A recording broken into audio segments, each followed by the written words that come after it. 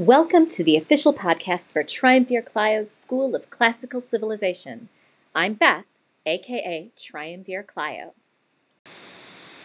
Before we dive into the plays of Aristophanes, it is useful for you to know a little bit about him, or at least what we think we know about him.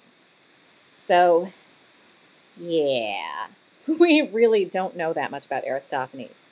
We don't know exactly when he was born or died, but we can make educated guesses based on the dates of his plays. He was probably born sometime around 460 BCE, and he probably died around 380 BCE, give or take a decade on either end.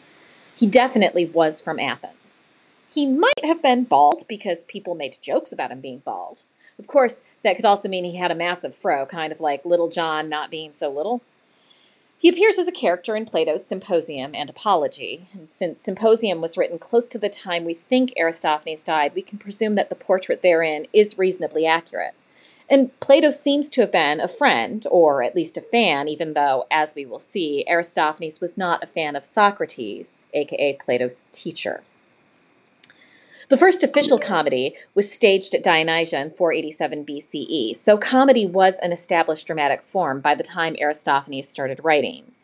We do not, however, have any complete texts prior to Aristophanes, so he is considered the father of comedy.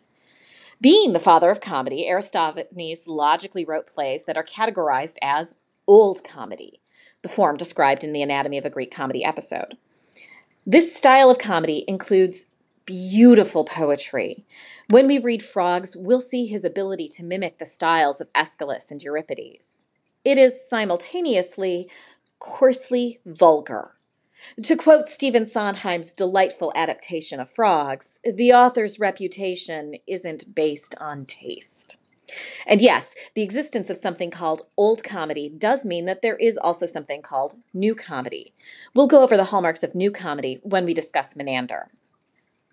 We know of 40 plays that Aristophanes wrote. 11 of those survive in complete enough form to be worth studying, performing, and still laughing at. We will tackle them in chronological order: the Acarnanians, the Knights, the Wasps, Peace, the Clouds, the Birds, Lysistrata, Thesmophoria Zeusae, the Frogs, Ecclesia Zeusae, and Plutus. As usual, no specific translation is required for this course. I will be using a combination of texts that I already own and the 11 works in 2 volumes that's available on Project Gutenberg. Are you ready to get started? I hope so. The episode about the Acarnanians should already be in your feed. See you there. You can join the discussion of this and everything covered in this podcast by following the link in my show notes. And if you're enjoying what you've heard so far, please consider supporting the show with a monthly donation of your choosing, just like public radio.